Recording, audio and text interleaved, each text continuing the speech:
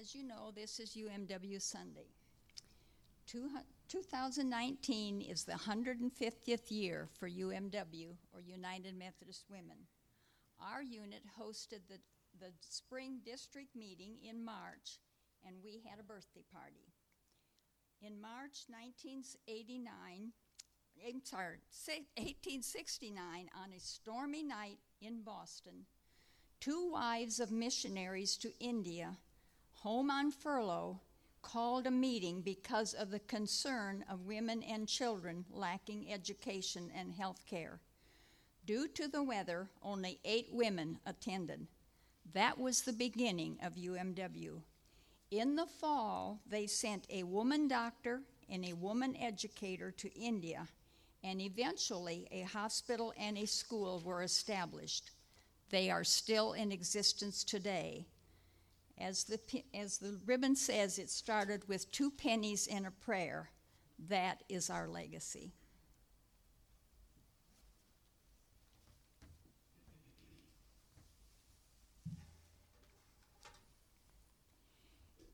UMW is a group of all-inclusive Christian women who play our roles in the church, our homes, our community, and in our world.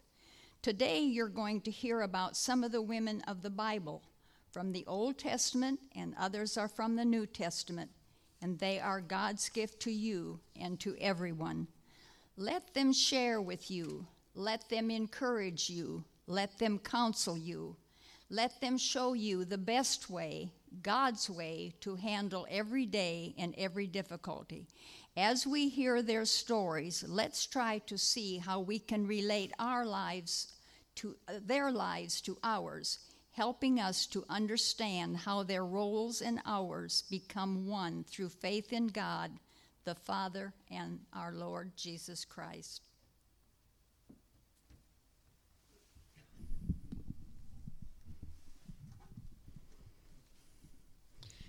Let's look at Eve, the first woman in the Bible. When Eve disobeyed God, she was forgiven. She then experienced the thrill of birth, the sorrow of death, and it is through all of this she was thankful. And we can be thankful too. Thankful that we can trust God for what has gone before and rise above our mistakes because God forgives. It's interesting that God did not create Eve from Adam's head so that she would be over him, but from his rib so that she would be by his side. She should be his helper. Thank you, Eve. Next, you will meet Sarah, who is called the Mother of Nations. 19 or 29 centuries before Christ, God called Abraham and Sarah out of their native Ur to travel to the land of Canaan, which God had promised Abraham. God also promised Abraham an heir, but Sarah remained childless. In one of those she did what moments, Sarah gave her maid Hagar to Abraham to bear him a son. The son was named Ishmael. And when Sarah was 90 years old, she miraculously had a son whom she named Isaac. In spite of her joy at her son's birth, Sarah harbored so much jealousy and hate toward her maid Hagar and Hagar's son Ishmael. These terrible feelings colored her life and set in motion the tension between Arabs and Jews that has continued down through history. So what can we learn from Sarah for our everyday lives? Try to imagine the sheer beauty of our faith when we allow God to lead us into a deeper trust in him. Thank you, Sarah. In Genesis 24, God presents Rebekah, a stunning woman of faith and service, chosen as the wife of Isaac because of her many virtues. This came about when Isaac's servant was sent to seek a wife. He stopped at a well to rest and prayed, asking God to bring a woman who would offer him a drink of water. And before he had finished speaking to the Lord, Rebekah came out with a pitcher. She exhibited many sterling qualities in her attitudes and actions that day by the well. She took Elzer to her parents' home, and there Abraham's servant refused to eat until he had stated his business. He believed God had led him to Rebekah and that she was the one to be Isaac's wife. Rebekah's faith in God evidenced itself as she said, "I will go." Talking is one thing, action is another, and action has always been a measure of true faith. Rebekah added her name to God's roll call of the truly faithful when she stepped out, trusting in him, and said, "I will go." Through her remarkable life's journey with its hills and valleys, you and I learn many life messages. Thank you, Rebekah. In Exodus 2:4, it reads, "And his sister stood afar off to know what would be done to him." This sister of Moses was Miriam. Miriam was a 12-year-old girl who undoubtedly adored her new baby brother. For 3 months, she helped her mother, Jochebed, hide little Moses and care for him as their family defied the Pharaoh's order to kill every newborn Hebrew boy. Eventually, her mother placed the infant into a floating basket that she set out in the water among the reeds. As Miriam grew to adulthood, she never married or bore children, so we see her devoting her heart, her love, her wit, her energy to God and to helping her brothers, Moses and Aaron, lead the Jewish nation out of oppression of the Egyptian Pharaoh and into freedom of the Lord. This was the time when the Red Sea parted. When they got to the other side, there was great rejoicing, singing, and dancing, most led by Miriam. She is the first female prophet named in the Bible. So what could be Miriam's message for us in this day and age? She teaches us by example through her life to serve others, to serve family, to serve God, and to assist others in their love and worship of God.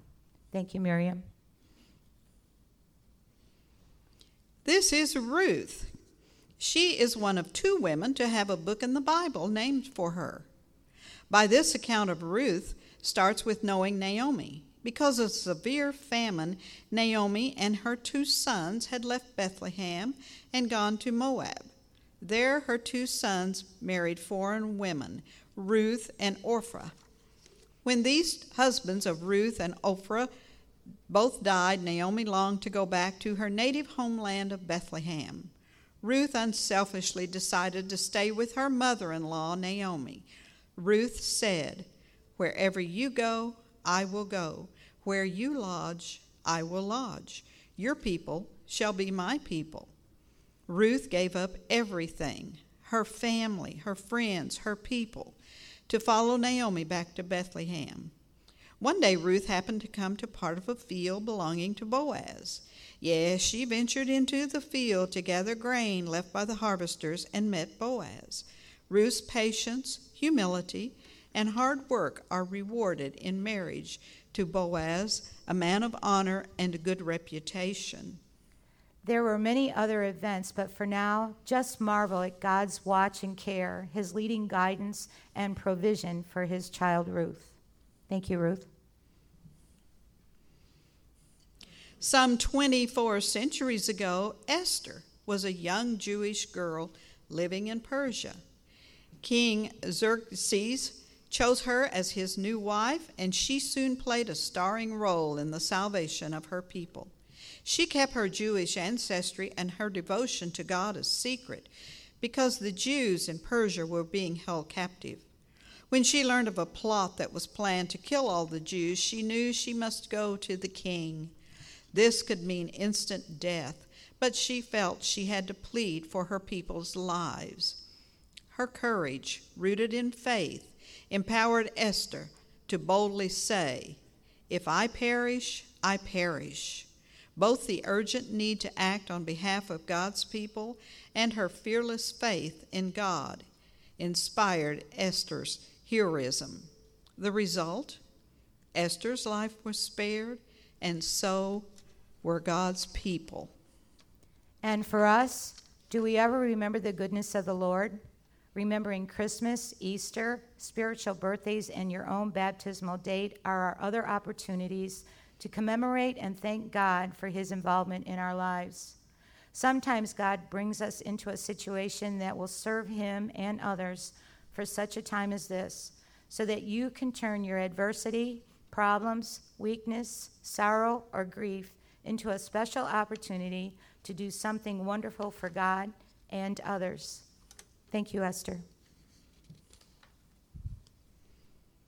From the New Testament, we meet Elizabeth. We learn that she was a woman blessed by God with a heritage of kinsmen who loved God. As we look at the life of Elizabeth, we catch a glimpse of how family heritage and faithful training in the truths about God were passed on to her, prepared and equipped her to walk bravely through a difficult and pain-filled life. Elizabeth and husband Zacharias were both growing old and still had a strong desire to have children, which had not happened. They both continued to keep the faith, even though it was a terribly hard journey. Then a miracle happened. As Zacharias performed his priestly duty at the temple, a glorious messenger of the Lord suddenly appeared to him, announcing, "Your prayer is heard, and your wife Elizabeth will bear you a son, and you will have great joy and gladness, and many will rejoice at his birth." Unfortunately, Zacharias questioned the angel's glad tidings and was struck speechless. Not good for a preacher to be speechless. Anyway, the angel said, "Because of your lack of faith, you shall not be able to hear or speak until after your son was born." The son was born and became known as John the Baptist. Let's take some of Elizabeth's wisdom into today's life and remember to think about the great things God has done for you. Rejoice with others over great things God does in your lives and remain faithful to God. Choose to trust in his goodness even in the darkness when we see no sign of his love. We walk by faith, not by sight. Thank you, Elizabeth. What can we say about Mary, the mother of Jesus, that you haven't already heard, read, studied, or thought about many, many times? Thinking beyond the conception, beyond raising of our Savior, beyond the crucifixion, Mary herself never claimed to be or pretended to be anything more than a humble handmaiden of the Lord. God used her in extraordinary ways. She is portrayed in Scripture only as an instrument whom God used in the fulfillment of his plan. She herself never made any pretense of being an administrator of the divine agenda, and she never gave anyone any encouragement to regard her as a go-between in the dispensing of divine grace. The lowly perspective reflected in Mary's Magnificat is the same simple spirit of humility that colored all her life and her character. Her life and her testimony point us consistently to her Son, Jesus Christ. He was the object of her worship. He was the one she recognized as Lord. He was the one she trusted for everything. Mary's own example, seen in the pure light of Scripture, teaches us to do the same. Thank you, Mary. Now arrives Mary and Martha, the odd couple, meaning two people who handle life in contrasting ways. Sisters Mary and Martha certainly qualify. Take, for instance, another life situation, as their brother Lazarus lay seriously ill. Their brother died before Jesus arrived. So how did the two sisters react? As soon as Martha heard that Jesus was coming, she leaped up, rushed out the door, and ran down the road to meet the Master. The ever-pensive Mary stayed in the house, waiting for the Savior until the word arrived that the teacher has come and is calling for her. Joining Jesus outside of town, Mary could only fall at his holy feet and declare her faith. These two sisters show us two ways of managing life. Each way has its own benefits. Martha definitely got things done, but don't miss the importance of spending time in the Mary mode, waiting on the Lord. When we choose to spend time out of sight and close to Jesus, important things can happen.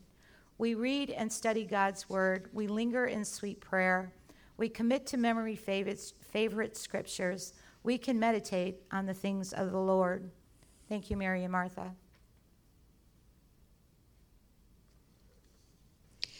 Lydia, the power of a woman seen when God chose to work through her in the following ways. She was a woman who was required to meet outside of town to pray. She was a worshiper. Lydia believed in the God of Israel, but she had not yet become a follower of Jesus Christ. She was attentive, listening to Paul talk about Jesus. She was a successful businesswoman, making and selling purple dye and purple cloth. There is nothing wrong or sinful with being successful in what you do. God blessed Lydia with the ability, creativity, and a strong work ethic, just as he has other women who love him. Thank you, Lydia.